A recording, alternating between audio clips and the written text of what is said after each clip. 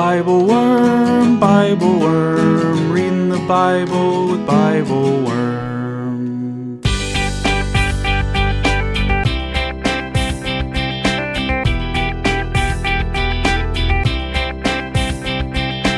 Welcome to BibleWorm, getting to the core of the biblical text. I'm Dr. Robert Williamson, professor of religious studies at Hendrix College and theologian in residence of Canvas Community in Little Rock, Arkansas.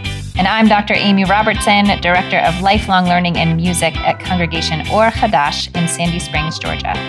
We're here every week to discuss the biblical text, both as biblical scholars and as people of faith, one Jewish, one Christian. This week we're live in Aurora, Nebraska, reading Isaiah 40, 1-11, with a group of pastors from the Omaha Presbyterian Seminary Foundation's Pastoral Leadership Revitalization program. We explore Isaiah 40 as a text speaking hope to traumatized communities, both in the time of the Babylonian exile and also today. We discuss the relationship of God's punishment and God's mercy, the call to speak words of hope and encouragement to one another, and Isaiah's image of the triumphant God as a tender shepherd carrying the people home. Thanks for joining us.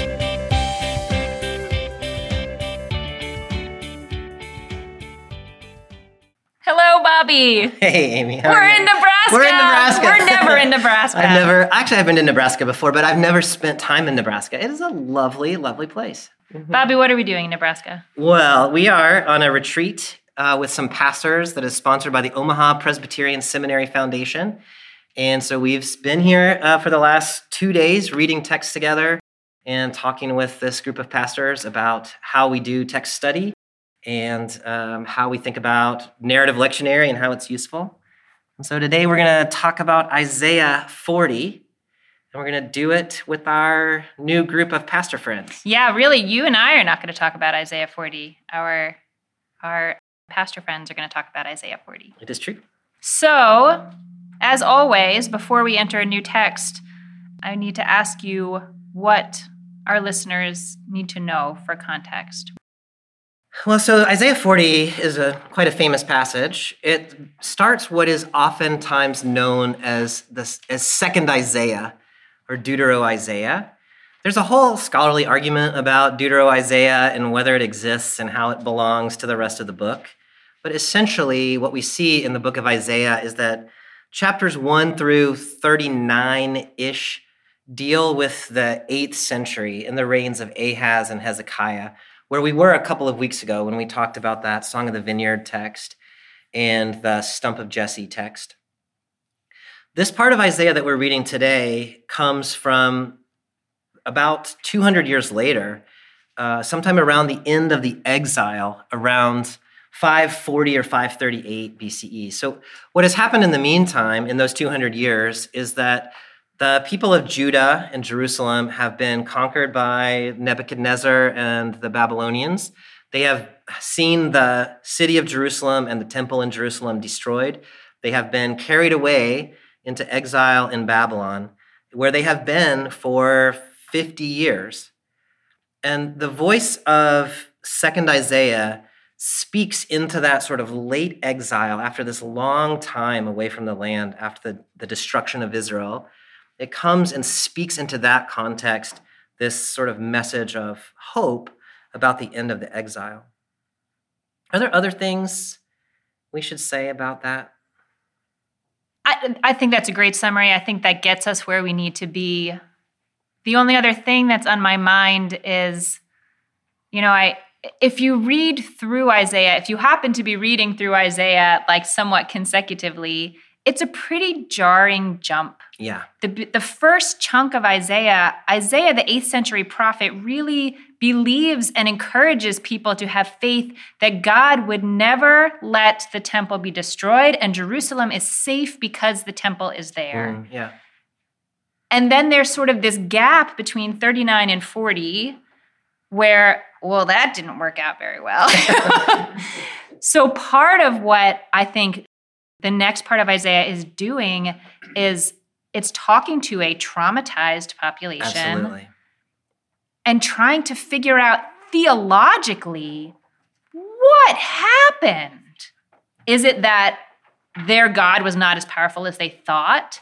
It is that their God has abandoned them. Like, how can you theologically explain the destruction of the temple and Jerusalem? And so I think that's always in my mind when I'm reading this part of Isaiah. That's a really helpful context. Should we ask our friends around the room, is there anything else we should say about Isaiah 40? Oh, we should ask them that. Is there any other context y'all want to provide? Can you say something about the title, The Book of the Consolation of Israel? I would love to. I don't know that title, but you raised something that I would like to speak to, which is that this section within the Jewish community, this section of Isaiah, because there are so many words of comfort, is read in a particular season. It's read between the holiday, but it's a holiday of mourning, the fast day of Tisha B'Av, which marks the destruction of the temple and many other tragedies in Jewish history. And there are 8 weeks between that and Rosh Hashanah. And so each week we read a part of this section of Isaiah, and we call them the Haftarot of consolation. So that's what I have to say about that. We should probably also say that in the Christian tradition, we're still in the season of Advent. And so this season of sort of expectant waiting for the arrival of the Messiah. And so we'll want to think at some point about how this text fits into that context as well. Good. Well, all right, should let's we get read some to text? Let's do it. Let's do it. Okay. Beloveds, will you share your name with us and your community? My name is Greg Allen Pickett, and I am one of the pastors at First Presbyterian Church in Hastings, Nebraska. And I'm Craig Mead. I'm pastor at First Presbyterian Church in Beaver City, Nebraska. All righty. So here is how Isaiah 40 begins. Comfort, O comfort my people, says your God. Speak tenderly to Jerusalem and declare to her that her term of service is over, that her iniquity is expiated, for she has received at the hand of the Lord double for all her sins. So I'm going to start us off with a question or two, and then I will open it up to hear if you all have questions that you want to add also. This first phrase, comfort, O comfort my people, who is God talking to? Who is supposed to be comforting my people? What do you imagine? That's an interesting question because the prophet is speaking to the exiled, and so is it within their own community they're supposed to be comforting one another? Comfort, O comfort my people, says your God, because then it goes on to say, here's why and how you're going to be comforted. That the punishment is over, your sins have been paid. And so are they supposed to be comforting one another? I don't know. It's interesting because I should have told you this before we started because you're not looking at the Hebrew, but the verb is plural. So the command the and the command, mandate it is more than one entity that is to be doing this comforting. So it's y'all comfort my people. Who do you think is being asked?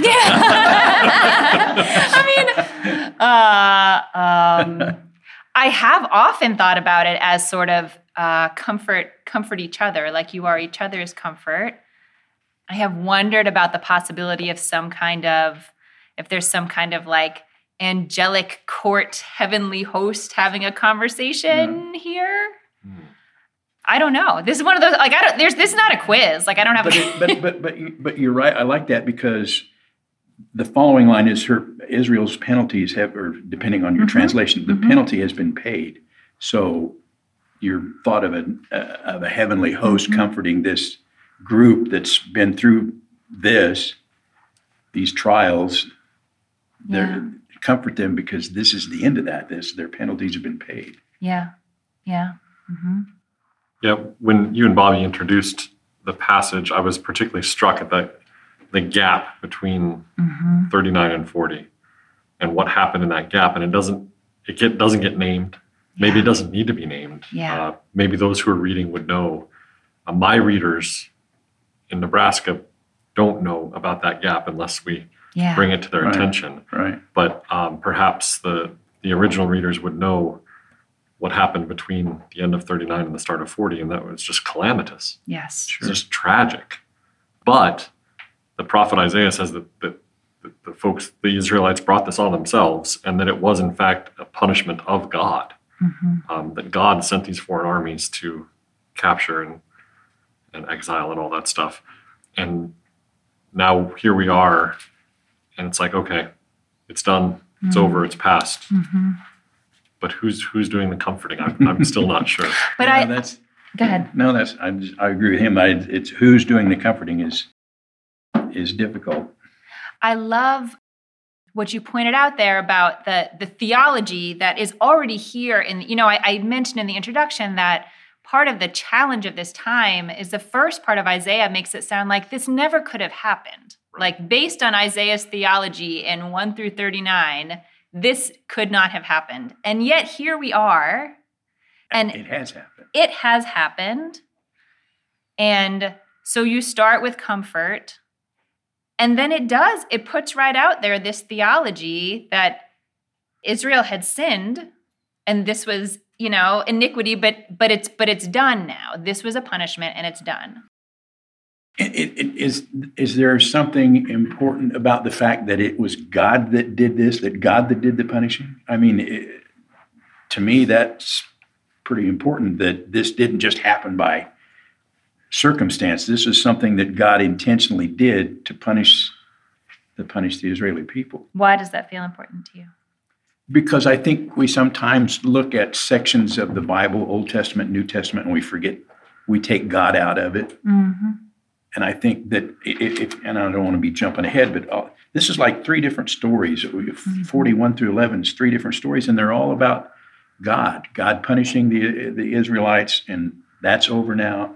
Then you jump to preparing a way for the Lord. He will, and that's important too. Preparing a way for the Lord. The Lord's might will be, I don't know the exact words. The glory of the Lord will be revealed. Yeah. Will be revealed. This is intentional. And then, the rest of it. But I just think that it's important that this is what God has done. And this was intentional on God's part. Greg, do you have a thought about God being seen here as the actor in this calamity that took place? Well, I struggle very much with that. Yeah. Trying to wrap my head around angry and vengeful God that would either punish or allow people to be punished in that way. And that's why I like the second part of this pericope, because it's the turn, and then we get this image of God as shepherd, both protector and comforter. Right? Yeah. But I struggle mightily with what happened between verse 39 and verse 40 and who that's attributed to and why. So let me ask this. This might be a heretical question in your tradition. I'm not sure. But I think of this sometimes as this is I imagine the population who has experienced this, again, trying to figure out what do we do theologically with what has happened. My point of reference is sort of post-Holocaust theology. Like, what does the Jewish community do with their faith after something unimaginably terrible has happened? And one option is to say God was not powerful enough to stop it. And one option is to say the things we believed were true were never true. And one option is to say God did this. And then an extension of that is God did this, and it's actually we caused it. So it gives you some sense of control almost, like we did a bad thing and there was a bad result. But if we don't do that thing again, it won't happen again. I feel like I read a lot of this through it. That was not a question. I mean, I meant that to end in a question, but I'll just tell you my thoughts and say, what do you think? I read this a lot as sort of a traumatized population trying to make sense of what has happened to them, at least as much as this is like the capital T truth, absolutely what, I think this all came through the hand of a human. And what do you think about that? Well, our Protestant theology shifted as well post-World War II. We do it around the question of theodicy, right? The justification of God. God is all-powerful. God is love. And yet sin exists in the world. And we had to acknowledge post-World War II that part's true. Yeah. And so which of these other two do we fudge on to hold these three in tension? Yeah. Right? Do we say God's not all powerful, or do we say perhaps God is not love? Because we can't deny the existence of sin in the world after World War II. Yeah. And our theologians, you talk about post-Holocaust theology, I don't know that we use the same terms. But it's the same question. But we shifted It's the same in the questions. 50s, and all of a sudden, when we started addressing theodicy, up to that point, we had fudged on the sin or evil in the world. Yeah. We couldn't do that anymore. And so then we had to look at these other two and say, okay, well, which one of these then do we have to fudge on to hold these three ideas in tension as true to our faith? And I still struggle with that. And so much ink has been spilled over that question, whether it's a macro level, like Holocaust and evil, or whether it's a micro level, like a child getting cancer. Yeah. Right? How do we hold these three things in tension? And certainly that's what these folks are experiencing right now. They're holding this in tension and trying to explain in their worldview, how could this have happened to us? Yeah. Is it a good explanation? Is there anything else you all want to raise up just from this is 2 verses that I feel like we could talk about for an hour? Sure. The doubling of punishment. Yeah. So the question on the table is, what do we make of the last part of this? She, Jerusalem, has received at the hand of the Lord double for all her sins. Is that supposed to be comforting? Well, it's all over now. And it puts it right back into the Lord is the actor in this. Right. The Lord is the one who brought the punishment, right? Jerusalem has received from the Lord's hand double punishment for all their sins. And so then we can't fudge on whether or not God was an actor in this, right? This didn't just happen to the people. God, more than allowed, God was a participant, right? And then what do we do with that? And it's for sure got to be over now. Like if we've already gotten double, then maybe it's got to be. Maybe. Let's keep reading. Yeah, exactly. Okay. Thanks, y'all. Thank you. Let's have a hand for our.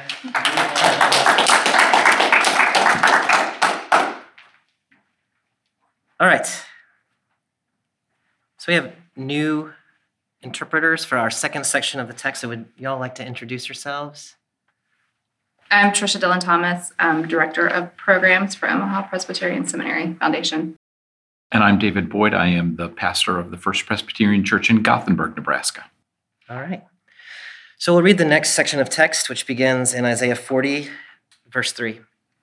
A voice is crying out, "Clear the Lord's way in the desert. Make a level highway in the wilderness for our God. Every valley will be raised up. Every mountain and hill will be flattened. Uneven ground will become level, and rough terrain a valley plain. The Lord's glory will appear, and all humanity will see it together. The Lord's mouth has commanded it." So the first group that was talking to us raised 2 possibilities about these imperatives. One of them was that some sort of angelic forces are being commanded to go and do things, and the other was that the community itself was being asked to do these things. So I'm curious, when you read that in verse 3, clear the Lord's way, make a level highway in the wilderness, do you gravitate toward one or the other of those, whether it's the angels or whether it's the community itself? I think I want to believe that it's the community itself. I want to believe that this is a unified voice saying, okay, this is going to end, and we are coming together with God as opposed to an angelic voice. And it harkens me back to the voices crying out before the Exodus. That it's like, no, we are crying out to God. Yeah. And perhaps with some recognition that, all right, we're going to clear the way. We're going to help clear the way so that God can be with us fully again. Yeah. The voice is crying out too. That I go to Rachel, and voice is crying out.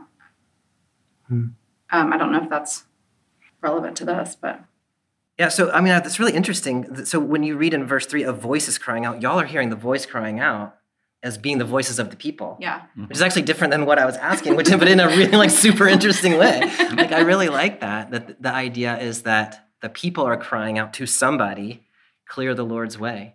That's such an interesting reading.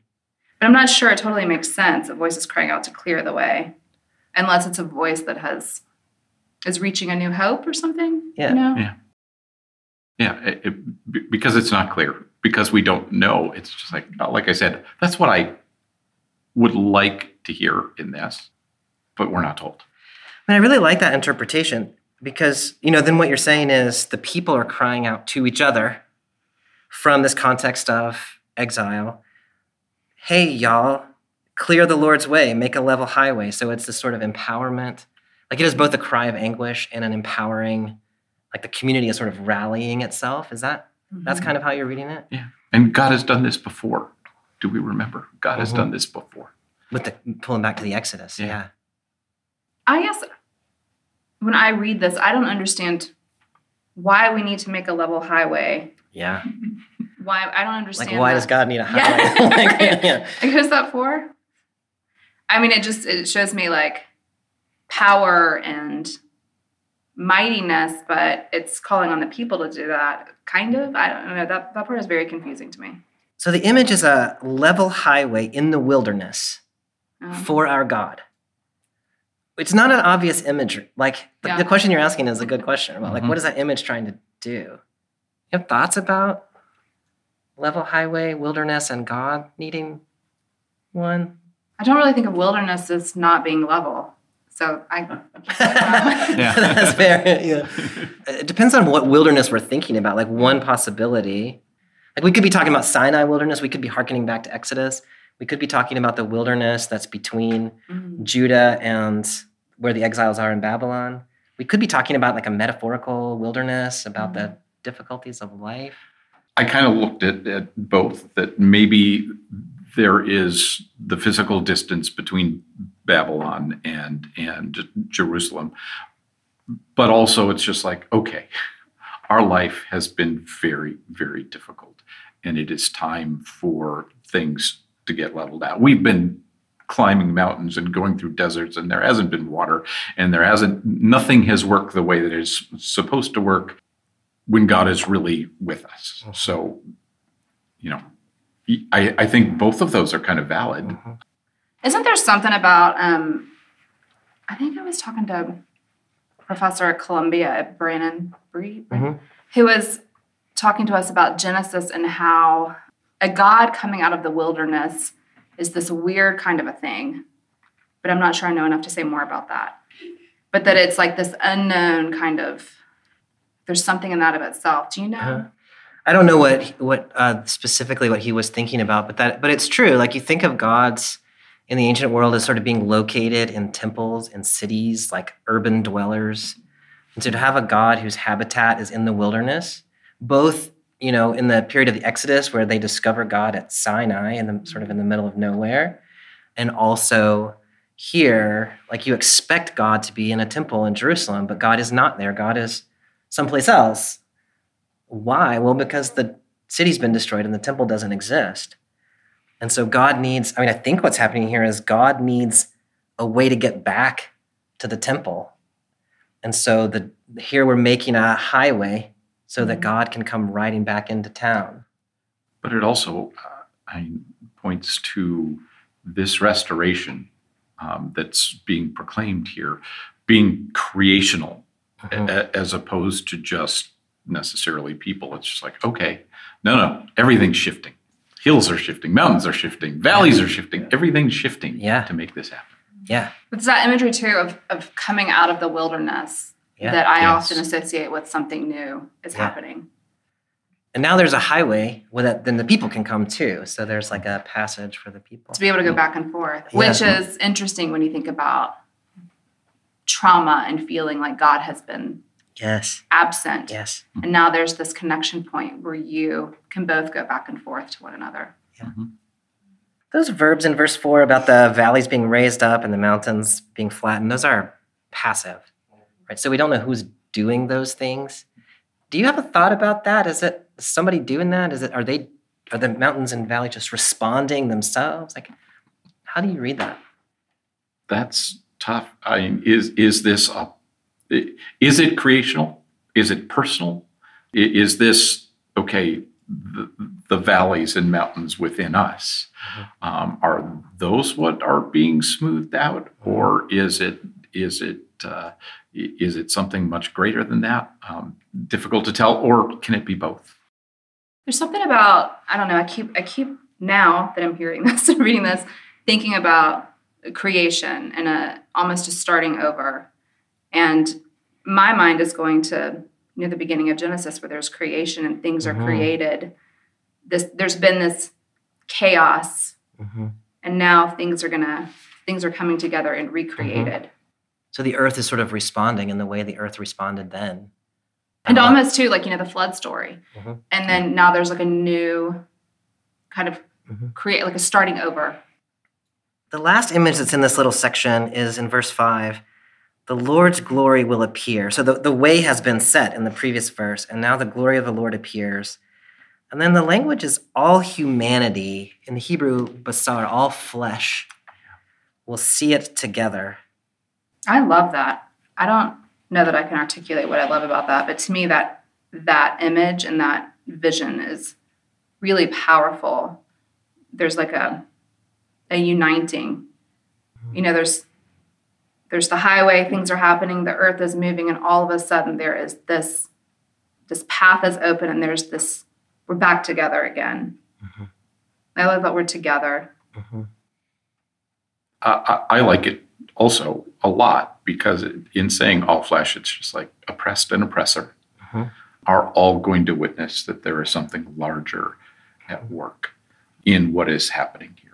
That this is not just this specific group of people, but that, hopefully the powers that be at that time are all going to see this, are all going to know, this is God at work here.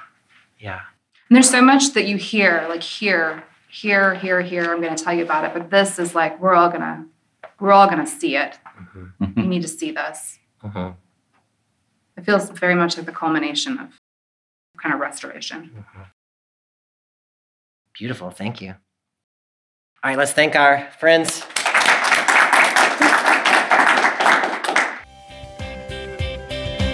Hi, y'all. It's Amy, one of your friendly co-hosts, and I want to tell you why BibleWorm is important to me.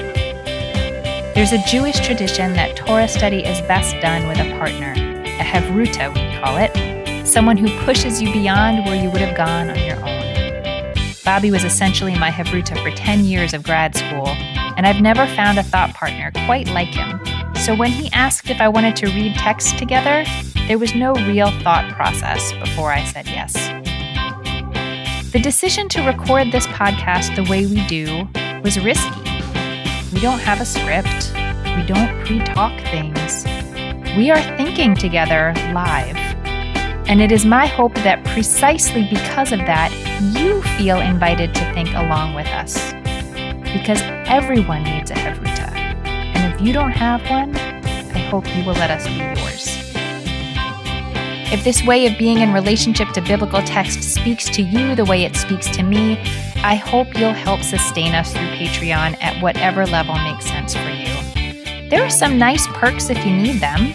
Liturgies, videos, monthly discussion groups. This year I've added some recordings of the chanting of these texts that you might hear in a synagogue. Or you can just support us to show your appreciation and help us know that this work matters. Thanks for listening and for supporting us however you can.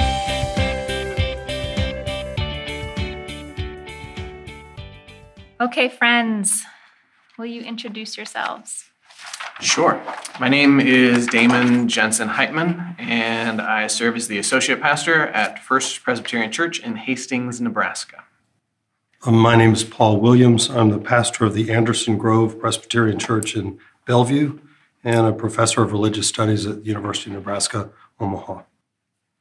I'm Becky Ansley Dobish. I am the pastor of the First Presbyterian Church in Broken Bow, Nebraska. And I am Jill Boyd, and I'm the pastor at the First Presbyterian Church in Cozad, Nebraska. I am going to read to you verses 6 through 8.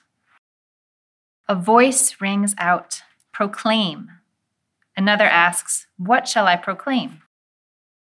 All flesh is grass, all its goodness like flowers of the field. Grass withers, flowers fade, when the breath of the Lord blows on them. Indeed, man is but grass, grass withers, flowers fade, but the word of our God is always fulfilled.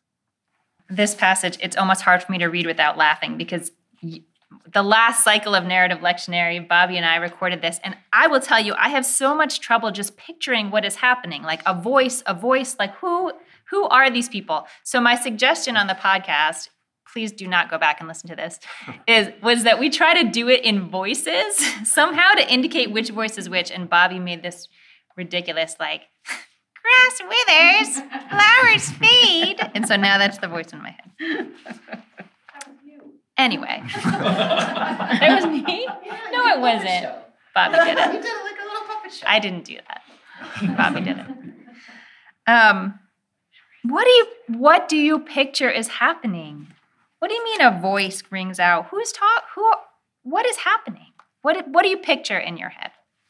My translation in the NRSV, a voice says, "Cry out," and I said.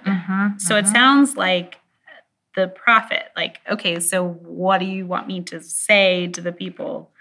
And then it's the way, and I know, Hebrew doesn't have quotation marks and punctuation and things like that, but what's written is very confusing on what is spoken and what is, I don't know if it's thought or if it's narrative commentary on the subject or what. Yes, there's a different manuscript issue where there is one that says, a voice calls out, "Proclaim." I ask, "What shall I proclaim?" And I think in that manuscript, it definitely, I like reading that as the prophet. So is it clear in the manuscript when the second voice says, "What shall I cry or proclaim?" And then it continues, "All people are grass." I mean, from there on, it's all about the inconstancy, the transience, the impermanence of human experience or nature, and the permanence of the Word of God. But do we have any sense from the manuscript who is saying these words? Because I'm hearing the prophet, I agree with that interpretation, that the voice is some kind of angelic voice, cry out, kind of nudging. And the prophet says, what can I say? People are like grass. They come, they go, they don't pay attention, they're here briefly and then gone. The word of our Lord will stand forever, but that is as a result of the breath of the Lord. I mean, the breath of the Lord blows upon the grass and the flowers. People are like that. They just wither. But then he contrasts that with the permanence of the Lord, of God, of the Word of God. So it's almost like the prophet saying, there is no point because of the way people are. And I'm not sure if that makes sense from the manuscript or from other theological readings. I have no idea about the manuscript. I'll just say, the manuscript, it doesn't have any punctuation. So you can absolutely move around quotation marks, periods, yes, that is all fair game. So there's that is no all in guidance play. in there for this question. Okay. No, but that's really interesting.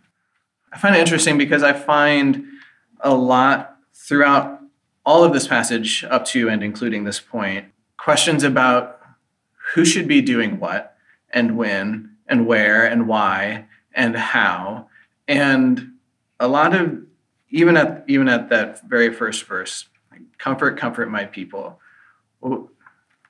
What? How? Why? What does that mean? How do we comfort one another? And I also found myself thinking, if I was the prophet, assuming that this is the prophet being spoken to, part of me would be tempted to respond, well, why don't you do it, God? If you're the one who either allowed for this punishment or if you're the one who created this punishment, why don't you do it?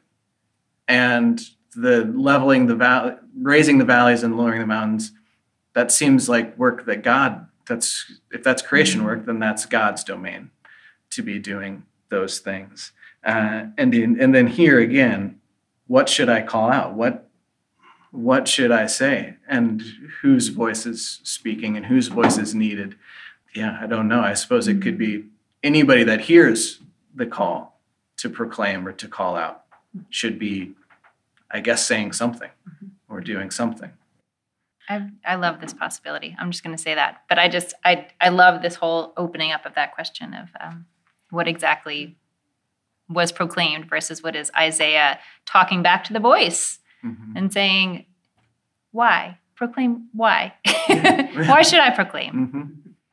So, Paul, you were talking about how it went straight from cry out, what shall I cry? And then it goes into all people are like grass. And when you just read that first line, all people are like grass and all their faithfulness is like the flowers of the field. And you just stop there. That's a really beautiful image, that all people blossom, all people in all their different colors and diversity, that they can bloom like the flowers of the field. So I have read this and preached on this passage many times. I've never picked up on that particular thing before. It isn't until then you go, the grass withers and the flowers fall, that you go, but the point, I think, for me, when you said, well, what's the point, is there's a time when we do flourish and we do blossom, and now is a time perhaps to do that. I don't know, just a different way of thinking about it than I ever did before. Yeah. And I took it as sort of, I love that idea, Jill. That's awesome. That even in the midst of it, we can look at it and we can say, well, what is the point? What's the use of all of this? But when y'all talked about in the beginning of the podcast about some of the background, with the temple destroyed, the city in ruins, that, it can feel hopeless. It can feel like there's no point anymore. I mean, people, even if you do great things, you're going to pass away and what remains? Nothing. But it's that last line that, stuck out to me when we read this. The word of the Lord stands forever. Like, that's where we hang our hat. That's where we put our trust. In the midst of the inconsistency and destruction and punishment and comfort and all of it, that's the bottom line, that, God's word is, that God still is, that God's still here, and that's what stands. This whole passage from the beginning, comfort, oh comfort, and that whole passage that was talked about, the first couple of verses, I had the image of childbirth come to my mind. She completed her hard service. She's completed her hard labor. She's completed, she has done what she needs to do, and now she has received double. Now she has received something. She's, I just feel like this is a new beginning for the people of Israel and a new way, and they have this new opportunity again. And God is still God. Yeah, right. And even at the moment of this new beginning, to say, like, to recognize your own fragility and the fragility of everything in the world around you. Maybe you thought the temple was permanent, or maybe you thought the well-being of your community or your location in Jerusalem or whatever. And it turns out none of that is. And that is wildly disorienting and scary. And the word of the Lord stands. What do you think? I was just thinking that kind of reminded me that I think that plays into all of these questions of identity, right? We don't know whose voice is speaking anywhere. And I wonder if there isn't a sense among the people of trying to sort out who are we? And we don't know whose voice is who, because we maybe right now I only kind of barely know who I am. Let alone who we are as a people or as a community. And so whoever's voice could be calling out to anybody, and anybody could need to respond or not respond, or whatever the case may be. But I hear those questions of identity coming up in this text as well. Yeah, I love that, thinking about this moment of like real sort of chaos personally and for the community more broadly, that a voice, it doesn't matter who the voice is. Who knows who the voice is? You just, I love that. That's why I liked the conversation with the group before us about, is it the community talking to the community? This feels like we're all part of what's happening, and we all go forward together, and we all knowing that God is God, and we can do it better. We can do it differently. And it is going to make a difference, even though we are going to die for our time such as this. Yeah. And that jointness of it, that communal effort, that, individuals, yes, individual flowers fade, right, but the community has gone on, even in this tragedy, even in this destruction, the community is still, that remnant is still there. And so that's what carries on. I also found another connection to creation in this section as well. In verse 7, it talks about the flower withers when in my translation, the Lord's breath blows on it, which reminded me of the stories of creation and God. It's like the inverse of it. Right, exactly. Yeah, that in creation, God breathes into the nostrils, and that brings life into the human being. And here, so it's interesting to have the breath being both the thing that brings about life and breath being the thing that causes life to end as well. Yeah. Because it's helpful to remember that breath, I'm assuming the term is ruach. And I'll look. It could be in this case. Breath can mean wind, breath, or spirit. And that opens up all sorts of rich possibilities, even for going back to the first verses of Genesis and reflecting on those images. Yeah, it's ruach. It is ruach. So ruach gives life and ruach takes life in this image. Which again seems like they're really sort of wrestling with this idea that all things come from God, including the things you don't want. Right. Yeah. Is there anything else? Yeah. I think that's where the comfort is, though. In the midst of this uncertainty and the seeming fragility of all of it, that God still is. Even when we thought God only lived in the temple and the temple's no more, God wasn't destroyed. Right. And I feel like that's where, in the midst of, even today's chaos, in the world and just personal, our personal chaos, is that we can still trust that God is there, even in the midst of the chaos and the destruction sometimes. And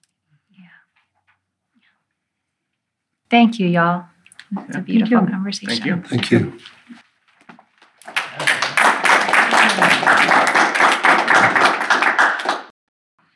All right, so that brings us to our last section of this text for today. We have a new group of folks, so can you introduce yourself? We'll start over here.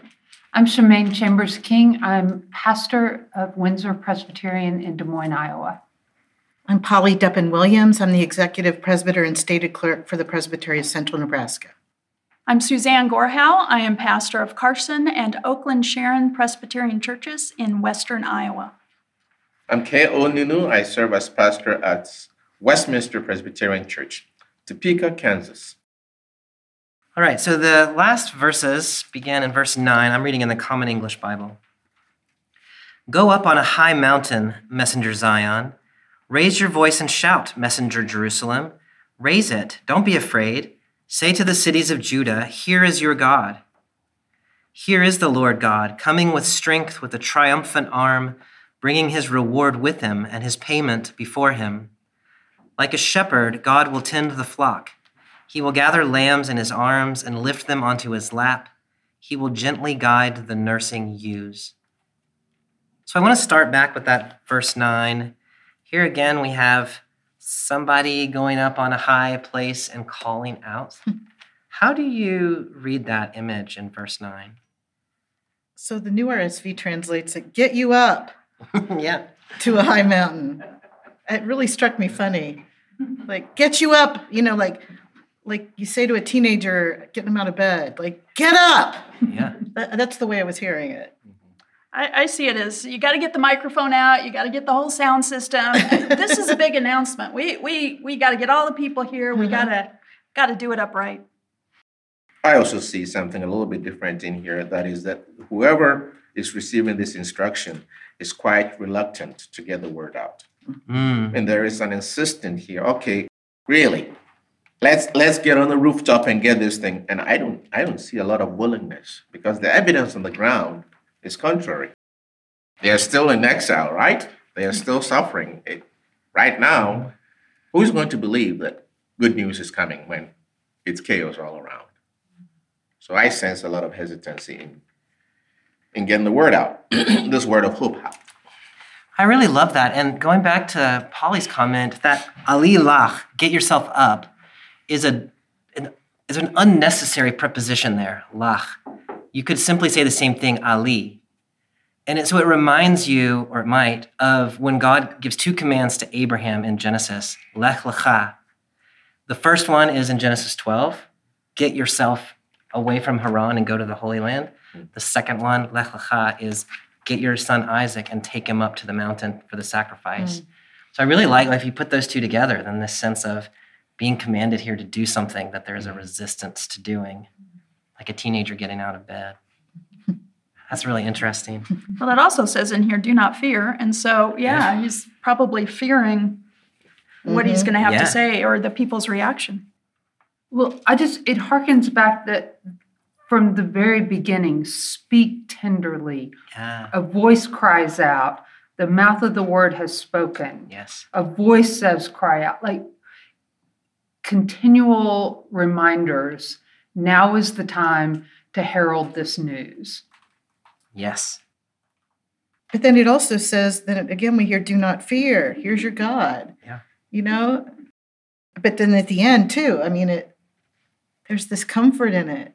Don't fear. Here's your God. After they've just said, get you up. Yeah. But don't fear. There's this image of having to go up and say, here is your God, even when it seems like maybe like, where is God? But then in verse 10, here is the Lord God. So it's like God shows up when God is beckoned in that sense. We get two images of God here. The first one in verse 10, coming with strength, with a triumphant arm, bringing his reward and his payment before him. Can you talk to me about that image of God in this context? When I first read that verse, it made sense why we needed the big highway. Like, this is a God who needs a big highway. Like, strong, everything with him coming in, especially when then you compare it to the next image. But it feels very powerful. I also saw an element of what we saw earlier, this idea of receiving double for their punishment. Right? Now, the same God is giving something. There is a reward coming.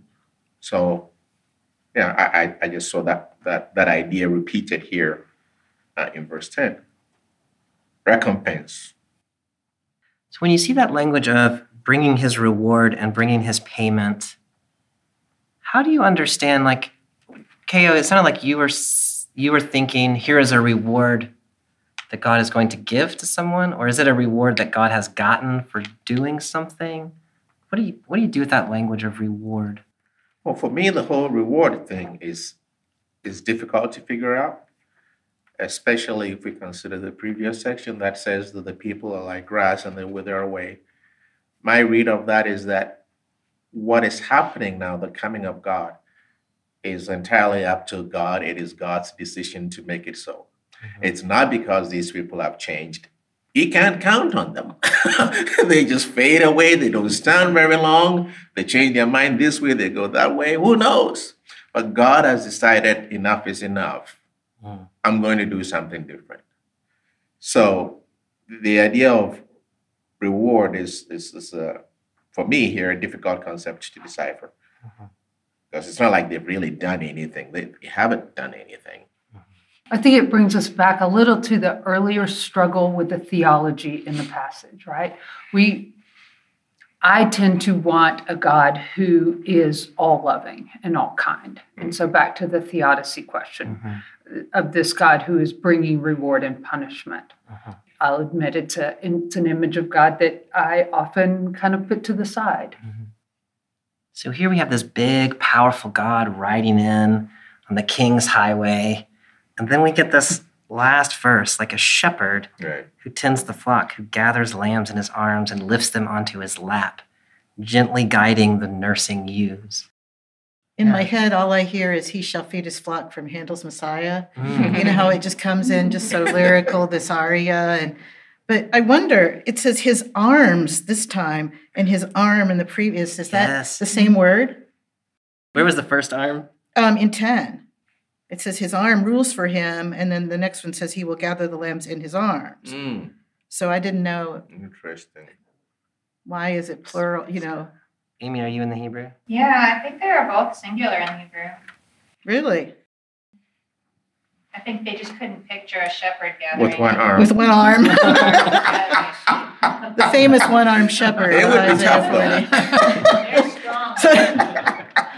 I think it's saying that God is strong when God needs to be strong, and God is tender when God needs to be tender. I'll go with that. But the tenderness same is the God. last word in this passage, which is, and I'm not going to sing it, but I hear it in my head, just coming in. Which is maybe what they need to hear because of tough. everything they've gone through. Yep, it's been very tough. But also, the strength is also for God's enemies too. So for our enemies, God maybe is going to be strong for us. There's one way of reading it, which is that, so God has gone into Babylon and won a triumph, and now God is bringing that reward and payment back. But then when you look more closely, that God is the shepherd God who has the people of Judah under God's arm, right? So that God's reward is the people that God is now bringing back. Not that God is rewarding the people, but that is God's reward for having ended the exile, is to bring people back. Does that image resonate or no? So the people are God's reward to God's self, God's celebration. Right. Are we imagining that the people are still in Babylon? Are they in exile? It's a good question. The general answer is yes. It seems to be the case. Most scholars will argue that the prophet is writing at the tail end of the exile, but before the exile has ended. But I think you're seeing something important, which is that the location is back in the land, right? It's go up and call out to Judah, get you up, Jerusalem, and call out to Judah. So there's a sense in which the perspective is in the land, even though the people are still in the exile. Any other things that you all noticed in your reading of this passage, these verses that you want to pull out? If we're supposed to get up on a high mountain, if whoever's supposed to get up on a high mountain, all the mountains have just been leveled, so I'm not sure where we're going to find them. Well, no. Those mountains that are leveled are in the wilderness. That's on the highway. Oh, got it. On the road into town. On the way into town, exactly. Zion is the only mountain. Right, Zion and the Temple Mount still stand. That's it, yeah. Right, so get up on Zion, get up on the Temple Mount. Yeah. And it just occurs to me, Zion is, as I understand it, is a bit of a generic word for not just Jerusalem or the temple, but even all Israel or the world to come, the imagined day of the Lord's return. So I think Zion can have all those resonances. Right, I just feel that all resonating through this. Yeah. I'll just say, reading this whole passage, comfort my people today, a month into the war, is just heartbreaking. And I feel like every verse resonates with the difficulty and the complexities of what's happening in Jerusalem and Zion today.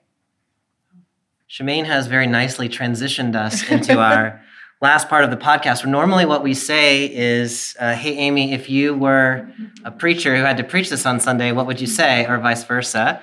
Today we have the great luxury of actually having a room full of people who are tasked exactly with that. And so what we thought we would do today is invite people to start thinking about connections, as Shemaine has started us thinking about, for where does this text touch the ground today? And if you think about how this might resonate with your own community and what they might need to hear from this text, what kinds of things might you point to? So we'll make that an open invitation. If anybody who's sitting here has something you want to contribute to that, feel free. Otherwise, other folks who might have something that you're thinking about, you could come on up and share that. I'm going to touch again on Handel's Messiah, to listen to these passages that are comfort ye, my people, and then a voice cries out, to really listen to that, because I could see that entering into your sermon almost, of having that music there in the midst of preaching it. It's just so focused on Isaiah 40 for that part of that, the oratorio. So, yeah. What I like to lift up for me is the mutual comfort, the idea that the people comfort one another. I can imagine a people who are hanging their heads. It's just been so difficult and no hope, a lot of power against them. And here comes this word that says, okay, put your hand on somebody's shoulder, start encouraging one another, because this thing is over. Mm-hmm. Things are about to change. What strikes me the most in this moment is just the juxtaposition of God as this strong, mighty being, and also this tender shepherd God, and how we need both. And sometimes we need one, sometimes we need another more, but that's what parents do too. They have to be strong and disciplined, but also the loving gentleness. Beautiful. And I would say, too, that in the expanse of all of this possibly being comforting, to talk about the diversity of humanity and what is comforting to different people at different times. What comes to my mind when I think about it in the pulpit is that in almost every book of the Bible, you can find a word of judgment and a word of mercy. In almost every chapter, in almost every verse, in almost every word that you dig deeply into enough. And after having studied Ezekiel with a Sunday school class for several weeks, a few months, and the bombardment of pain and suffering and horror that Ezekiel anticipated would happen, the Isaiah finally brings a word of mercy into that picture.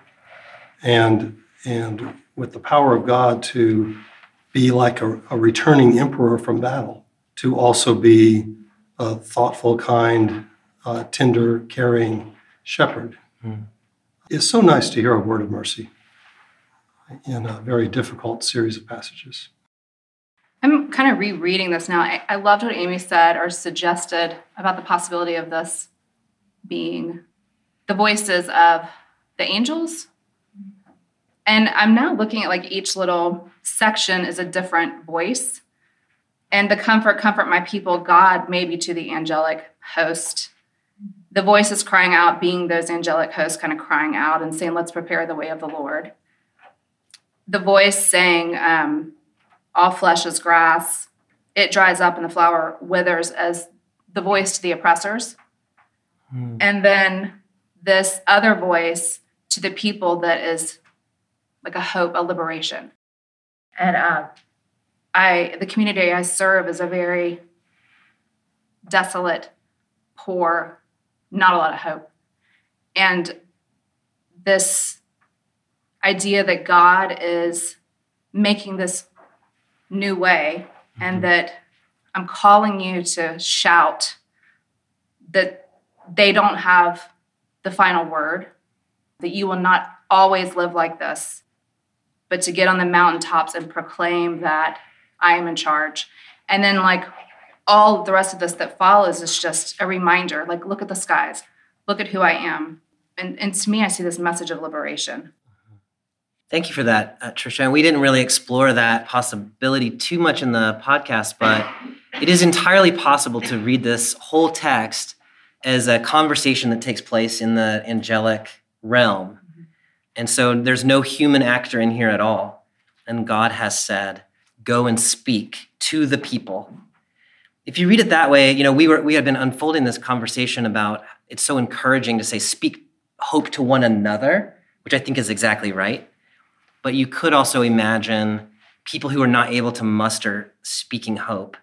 That what we have here is angels whose task is to speak hope to the people. And the angels are going to make the path. The angels are going to do all the things. And the people just have to receive this gift that is coming to them. I think that is a really lovely interpretation of this text. It's absolutely in there as well. If you hold both of those interpretations together, I think there's a real richness there.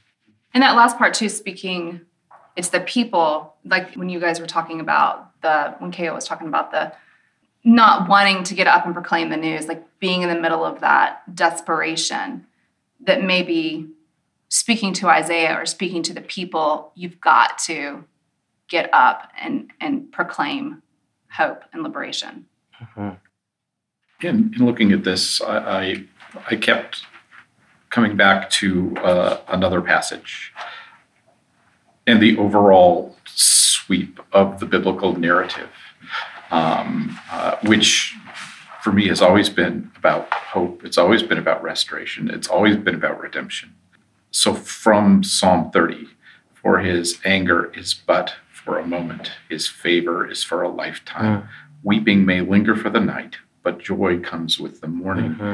And as hard as that is to see at times, it's just like that is sort of the ultimate promise of God, is that whatever difficulty, whatever horror we're going through now is not going to last. And it's not what God desires, that God is always looking for a way to redeem, to bring back, to gather us in. I had a very similar reaction to it, but from a different part of the same text. In verse 8, the grass withers, the flower fades, but the word of our God will stand forever. And so contrasting sort of the temporal nature of everything in this world and this life and our suffering and thinking specifically about the Israelites and what they're experiencing, but then the word of our God will stand forever. And that word is hope, that word is love. And because this is an Advent passage, I see the link there to obviously the first chapter of the Gospel of John. In the beginning was the Word, and the Word was with God, and the Word was God. And I think you could riff on that pretty beautifully, talking about all of the challenges that we're facing today. Those are temporary. God's constant love is forever. It was with us before time. It's with us now. It will be with us to time immemorial. I think that leads into what I was going to draw out, the temporal nature. But in verse 9, get you up to a high mountain, O Zion. Not necessarily that mountain, but it's a mountain. And I don't know if that's in the Hebrew an indefinite or not, but that God's blessing can be announced, God's hope can be announced from anywhere. And I think that's the word that we need today, is a word of hope. And that would be my challenge to my people, is to speak that word of hope in wherever they are. Amen. Amy, this has been such a beautiful conversation. I've been sort of pacing along the side of the room with sort of what I can only describe as some kind of like holy agitation. There's a rabbinic teaching that words of Torah love being joined to each other, and there's this sort of like mystical thing that happens that I really felt in this room. Like I feel this flickering flame that's very agitating, but in a good way. So thank you. You all really did honor to this text. Nice job, everyone. Let's say thanks. We'll say thank you.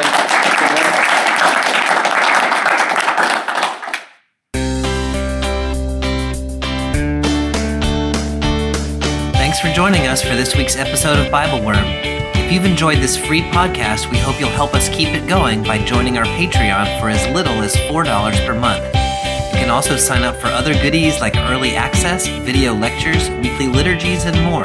Visit patreon.com/BibleWorm podcast for details. BibleWorm is produced and edited by Bobby Williamson. Our theme song is sung by Colin Bagby, and our theme music is The World at Large by Dano Songs. Many thanks to all of our Patreon supporters for helping make this podcast possible. Join us again next time when we'll be back to our regular format as we discuss Ezra 1, 1-4, and 3, 1-13. Until then, keep on digging.